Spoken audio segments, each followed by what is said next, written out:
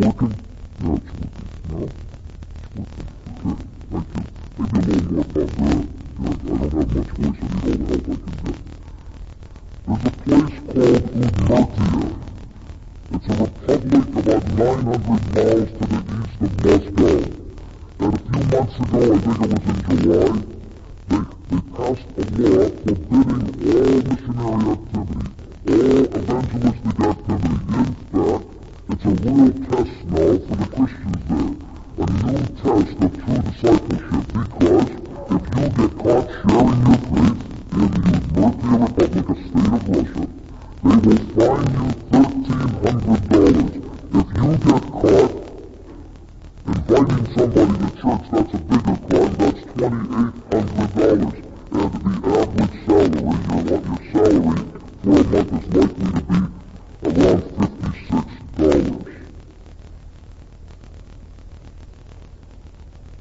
If you were in Udmurtia today, how do you think you'd react to that?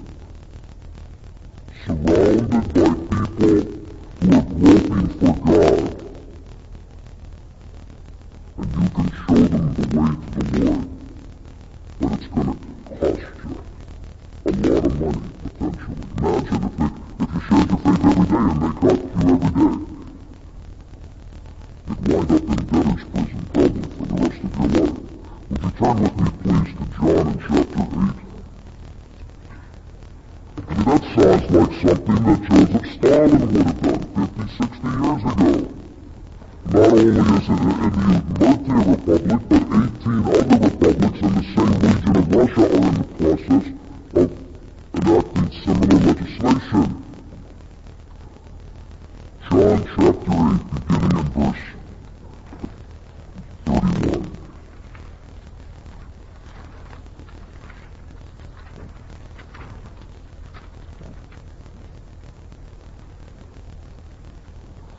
Jesus therefore was saying to those Jews who had believed him, if you abide in my word, then you are truly disciples of mine. If you abide in my word, if you abide in my word, if you live by my word, then you are truly disciples of mine. If Jesus would walk up here this morning and look out at you and say, how many of you here this morning are truly my disciples? Please stand. How many of you could stand without hesitation? Turn with me over to Matthew in chapter 4. But keep your finger there in John 8. We'll be back there. It's not so far. You probably don't need to keep your finger there.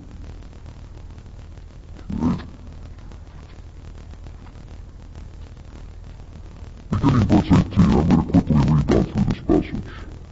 And walking by the Sea of Galilee, he saw two brothers, Simon, who was called Peter, and Andrew his brother, casting a net into the sea, for they were fishermen. And he said to them, this is Jesus, follow me, and I will make you fishers of men. And they immediately left the nets and followed him. And going on from there, he saw two other brothers, James the son of Zebedee, and John his brother, in the boat with Zebedee their father, mending their nets. And he called them, Jesus called them, verse 22, and they immediately left the boat and their father, and they followed him. Following him required leaving everything and everybody behind without hesitation. Not after you prayed about it for a week.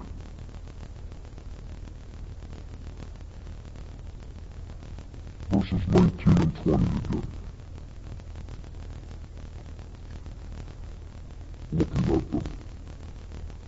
When Jesus spoke, Peter and Andrew abided in his word. Abided in his word. They lived by his word. And they immediately left their business to follow Christ. Now in verses 21 and 22, Jesus spoke again. James and John abided in his word. They responded to his word. They lived in his word. Without hesitation, immediately they left their business and their assets. They had a big business. Those were big expensive nets and they had expensive boats.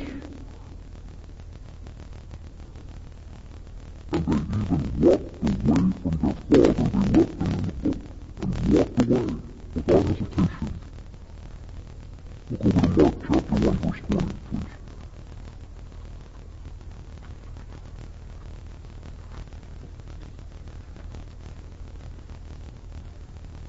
This is Mark's version of how James and John left everything. It's a little more comprehensive, verse 20. And immediately he called them, Jesus called them, and they left their father Zebedee in the boat with the hired servants, and they went away to follow him. They not only left their business, left their boat, left their father, they even left their employees. Right now, there was no meeting. There was no board of directors meeting. They could leave. They could make such major decisions because they were abiding in the words of Christ. They couldn't wait a second longer to follow Christ. They had to do it right now. It was compelling. I submit to you that if Jesus were here this morning in physical form and speaking, and he asked about such a question, many of us would be compelled to do the same thing. All the cares of this world, all the things that are cluttering your mind and my mind every day, they'd be gone out of our minds to be in the presence of the living God and to hear him speak. There's nothing else that most of us would want to do but abide in his word, to live by his word, to do it. We wouldn't give anything a second thought. We'd be out of here. So what's different? The only thing different is that he isn't standing here. He's already told us in his word what he expects of us. I'll turn over to Luke in chapter 5, please.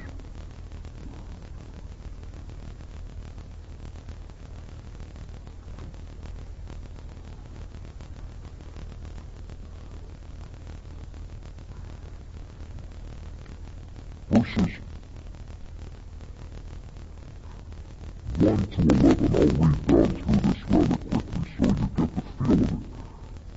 Chapter 5, beginning verse 1. Now it came about that while the multitude were pressing around him and listening to the word of God, try to get this in your mind's eye, okay? I mean, he was preaching and he was just surrounded by people groping for God, couldn't wait to hear him, couldn't wait to hear what he had to say, couldn't wait to see him, be near him. He was standing by the lake of Gennesaret.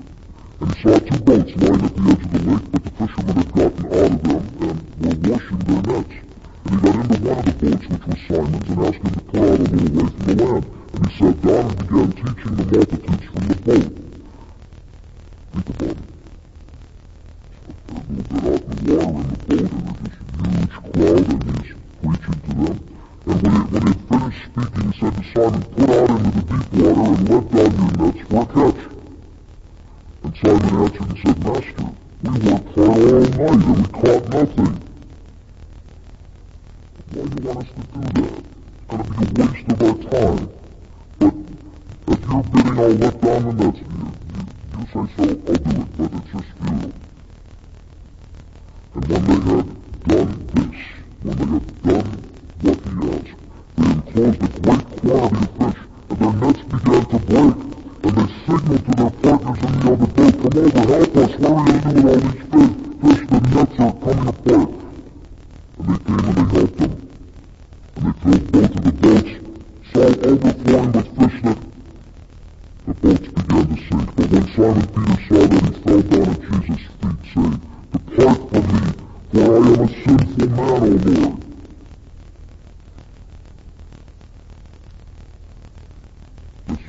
Incredible miracle took those disciples to a new level of understanding that they were in the presence of the living, awesome God of the universe. They were undone. Peter fell on his face, saying, Lord, I'm not worthy to be near you, go away, I'm too dirty. For amazement had seized him and all his companions because of the catch of fish which they had taken. And so also James and John, sons of Zebedee, who were partners with Simon. And Jesus said to Simon, do not fear, from now on you will be catching men.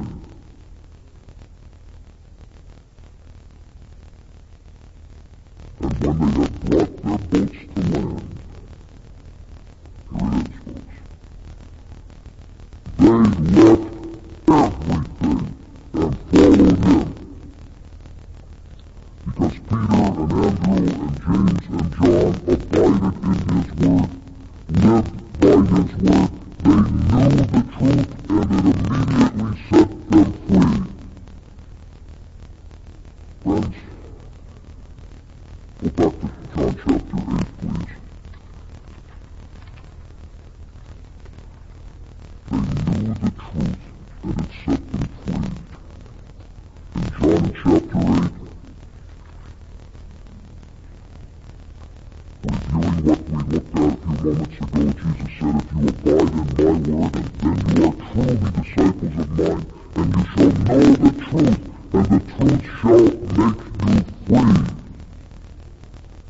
As they were in his presence, and as they were abiding in his word, they suddenly knew the truth. They knew the truth, and it was compelling, so compelling. They were set free from what? Set free from stuff, set free from relationships, and they could do nothing but follow him relentlessly. And they went from that point until the day they died, turning their world upside down for Christ, just the way he's commanded that you and I turn our world upside down for him. But friends, there's no way we're going to do it until we leave everything behind. And without restraint, follow him. You can study God's word for a lifetime and not abide in it. It's one of the great dangers of being at a school like this. If you are abiding in God's word, you will be very, very different. Everybody will know it. Everybody will know it, saved and unsaved alike. You will have an insatiable hunger for his word. You will have an unquenchable thirst for his word. You will know the truth. And it will have set you free from stuff and relationships that are restraining you from following him. If you are abiding in God's word, you will be convicted by his word. You will be rebuked by his word. You will be challenged by his word. You will be broken by his word. You will be comforted by his word. You will be strengthened by his word. You will be encouraged by his word. You will be motivated by his word. You will be directed by his word. Friends, you will even be empowered by his word. And you will be in love with his word. If you are truly abiding in his word, you will not only know the truth, but the truth will set you free. Free from everything and everybody that pulls you away from being a true disciple of Christ. And that can be people right here on this campus. Peter, Andrew, James, and John abided in the words of Christ.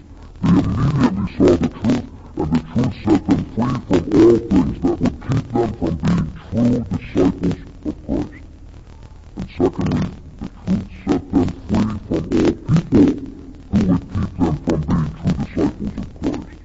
Imagine walking away and leaving your old father in the boat. It's about priorities. I was 35 years old when the Lord put it on my heart and the heart of my dear wife, Loretta, to resign from my lofty corporate position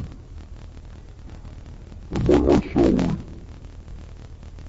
and to drive away from a beautiful home, to live in a trailer and struggle to survive for 3 years while we studied God's word. You know what? We were the freest that we had ever been. I remember the feeling as we drove away from our beautiful home in our U-Haul truck. I will never forget it. It was the greatest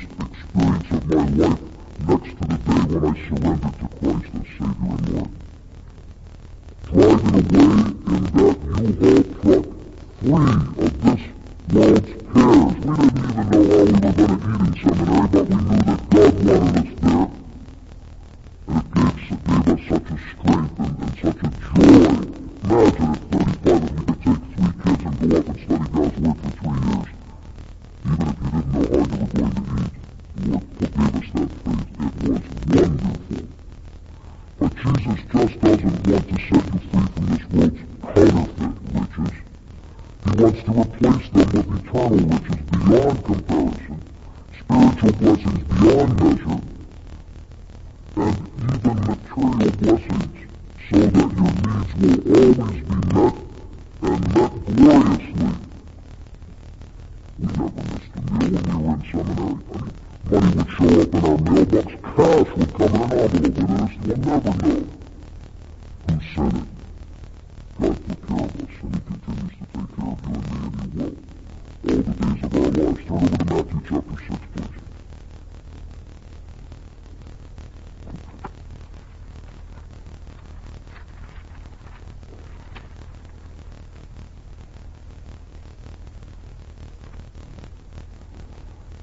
Verse 33.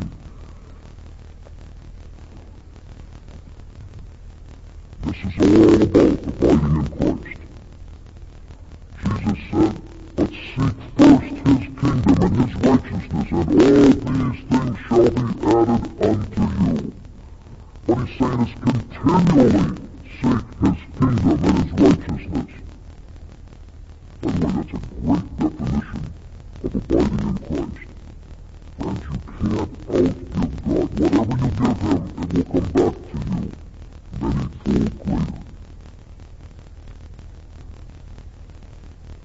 There's a place in Russia called Kirovo-Cherkassk. There's a man there named Anatoly Borisovich Olenek. About 8 years ago, Anatoly was 31 years old, and he had a wife and 3 beautiful children. He was a deacon in his church in the Caucasus Mountain area of Russia.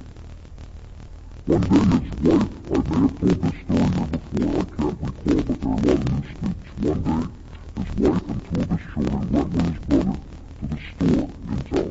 They never came back. They were hit by a huge truck, all of them killed instantly. Anatoly got on his face before God, and he concluded that because he had his family in higher priority in his life than the Lord Himself, that God had taken his family from him. Broken. Now God could really use him. 5 years ago, he met a woman from a place called Kirovo-Cherkassk, and she was and her husband were in a health spa in his area.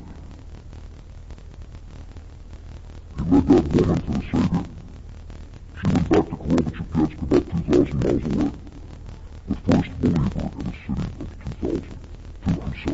The first believer in a city of 100,000. The first believer. She didn't know what to do. I mean, she must have the gift of imagination, because as the first believer in a city of 100,000, she was going out and she was just going everywhere and sharing her faith.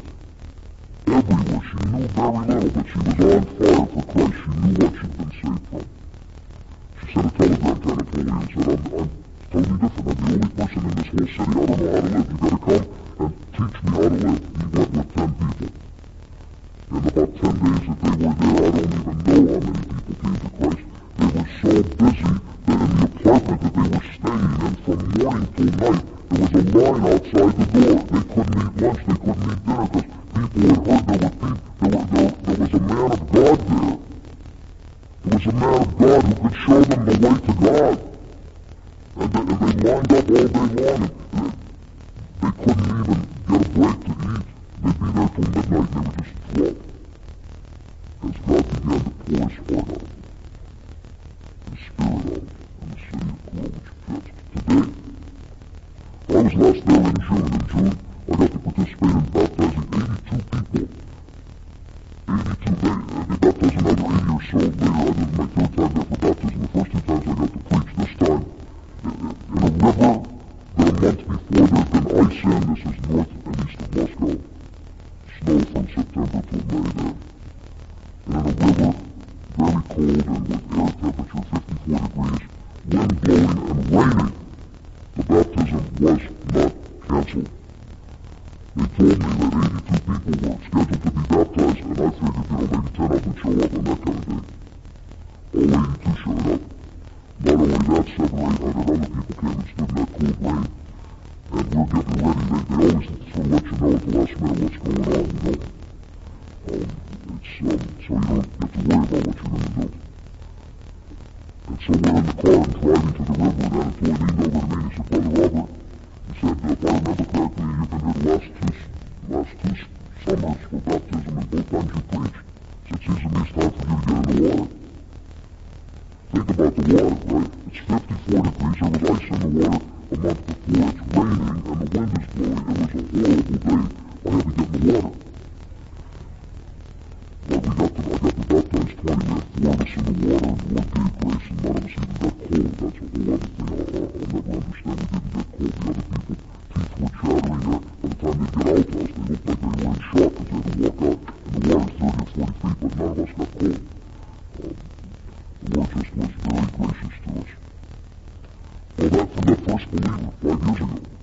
Now the mother church, the first church, is approaching 500 members, and when I was there in June, it was 14 daughter churches. Now I think it's by now 16 or 17. Lord willing, I'll be there a week from Friday, Saturday. And everybody in all of these churches are brand new believers. They have never seen a lukewarm Christian. None of them. They all go out and share their faith every day. They're just turning those villages and cities in that region upside down for Christ. They don't know any better. We're finishing up a 29-minute video, which I'll have to get out to you folks here. A documentary type on this movement of God's Spirit.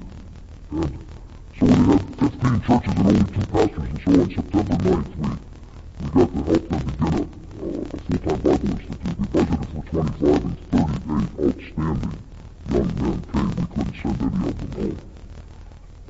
Pastor John Smith of Pastor Chris Miller's church up in Spokane, Washington, is the primary one coordinating, bringing teachers. We have a great partnership with them.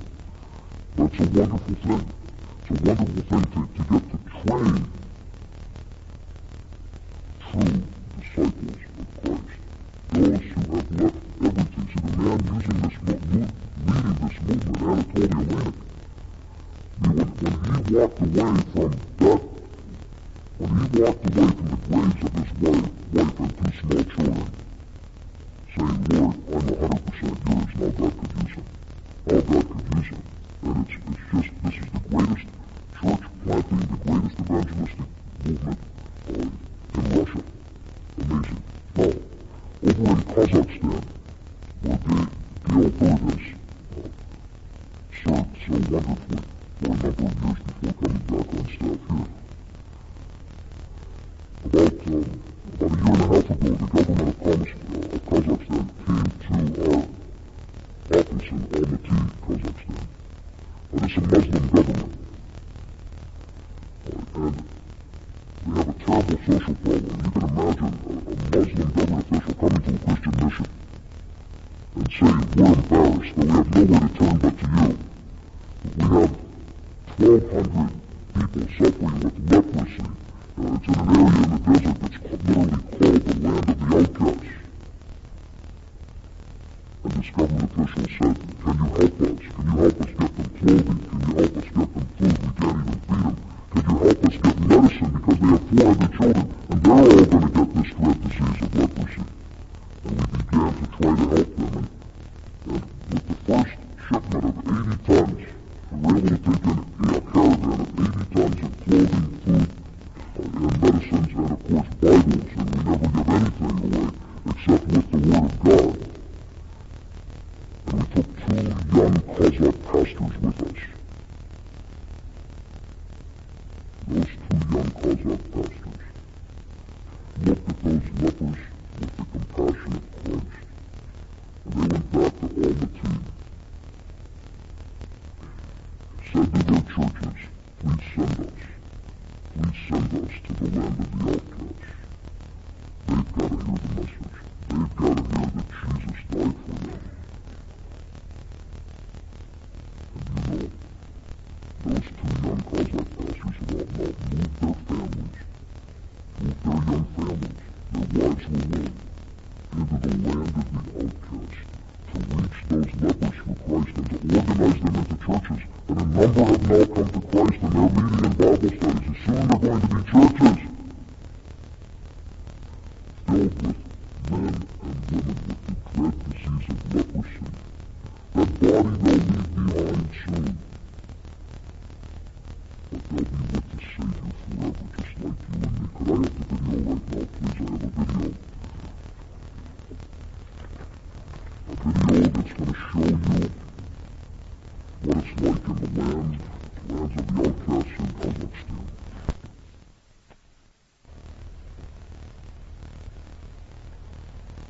What about taking your young family to live in the midst of people who have that dread disease? And by the way, we left lots of footage out. There are many lepers that have much greater suffering than that which we allowed you to see. They've been treated like animals by their government, and so they act like animals. Some have started to come to Christ. What a radical difference. We're praying that not only God would help us reach all those with that dread disease and their families, and organize them into Christ-honoring Bible-preaching churches, but through that would help keep the door open for the gospel in the Muslim nation of Kazakhstan. Those two young Kazakh pastors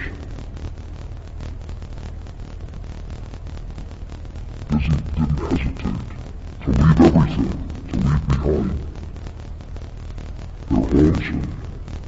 families, their extended families, follow Christ into the land of the outcasts. Because they are truly abiding in the words of Christ.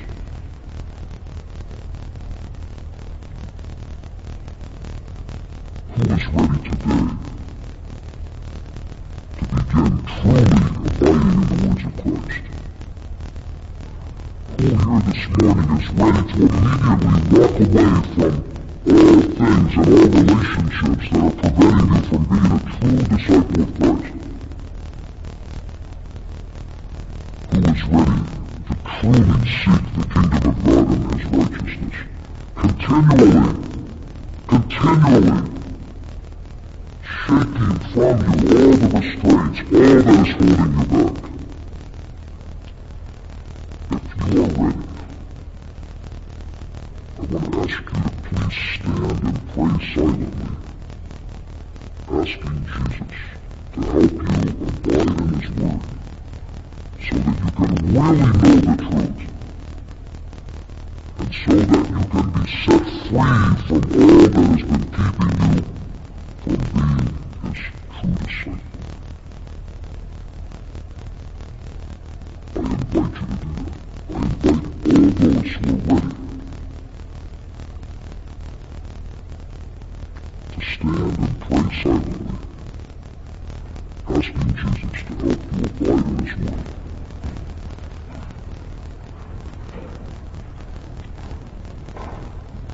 Don't stand unless you really mean it.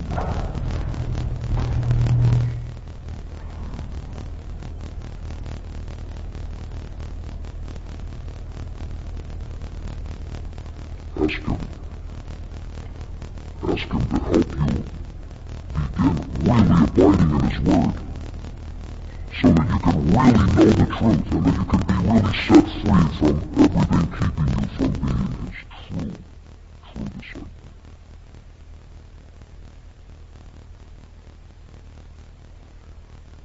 Our great God and Father, we come to you this morning anew and afresh. We've looked at your Word together to the simple, basic truths that so often the pressures of this world have kept us from honoring. Lord, we've allowed a preoccupation with the world's values to come into our lives, all all of us to one degree or another.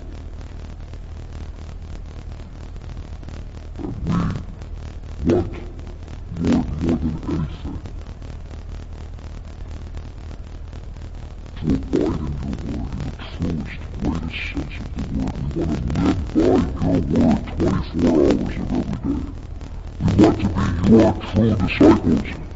We want to be numbered among those who would be like those in the American Republic who are sharing their faith even today, risking being fined enormous amounts of money and never being able to pay and all the trouble that they're going to get into. Lord, we want to be your true disciples, following the example of young Kazakh pastors who would move their young families into great health risk to live in the midst of lepers who are groping for God and there's no one else to show them the way. Lord, make us be fishers of men. You told the apostles, you told Peter and Andrew and James and John, if they would truly follow you, you would make them fishers of men. Lord, make us fishers of men. You came to seek to save that which was lost, and we know that unless we are fishers of men, we are not your true disciples. God, one more time, I just want to say, set us free. Set us free from the entanglements of this world that can be so subtle. Set us free from the material entanglements and set us free from the relational entanglements. Lord, we want to do great things for you, and we know we can't until we're there.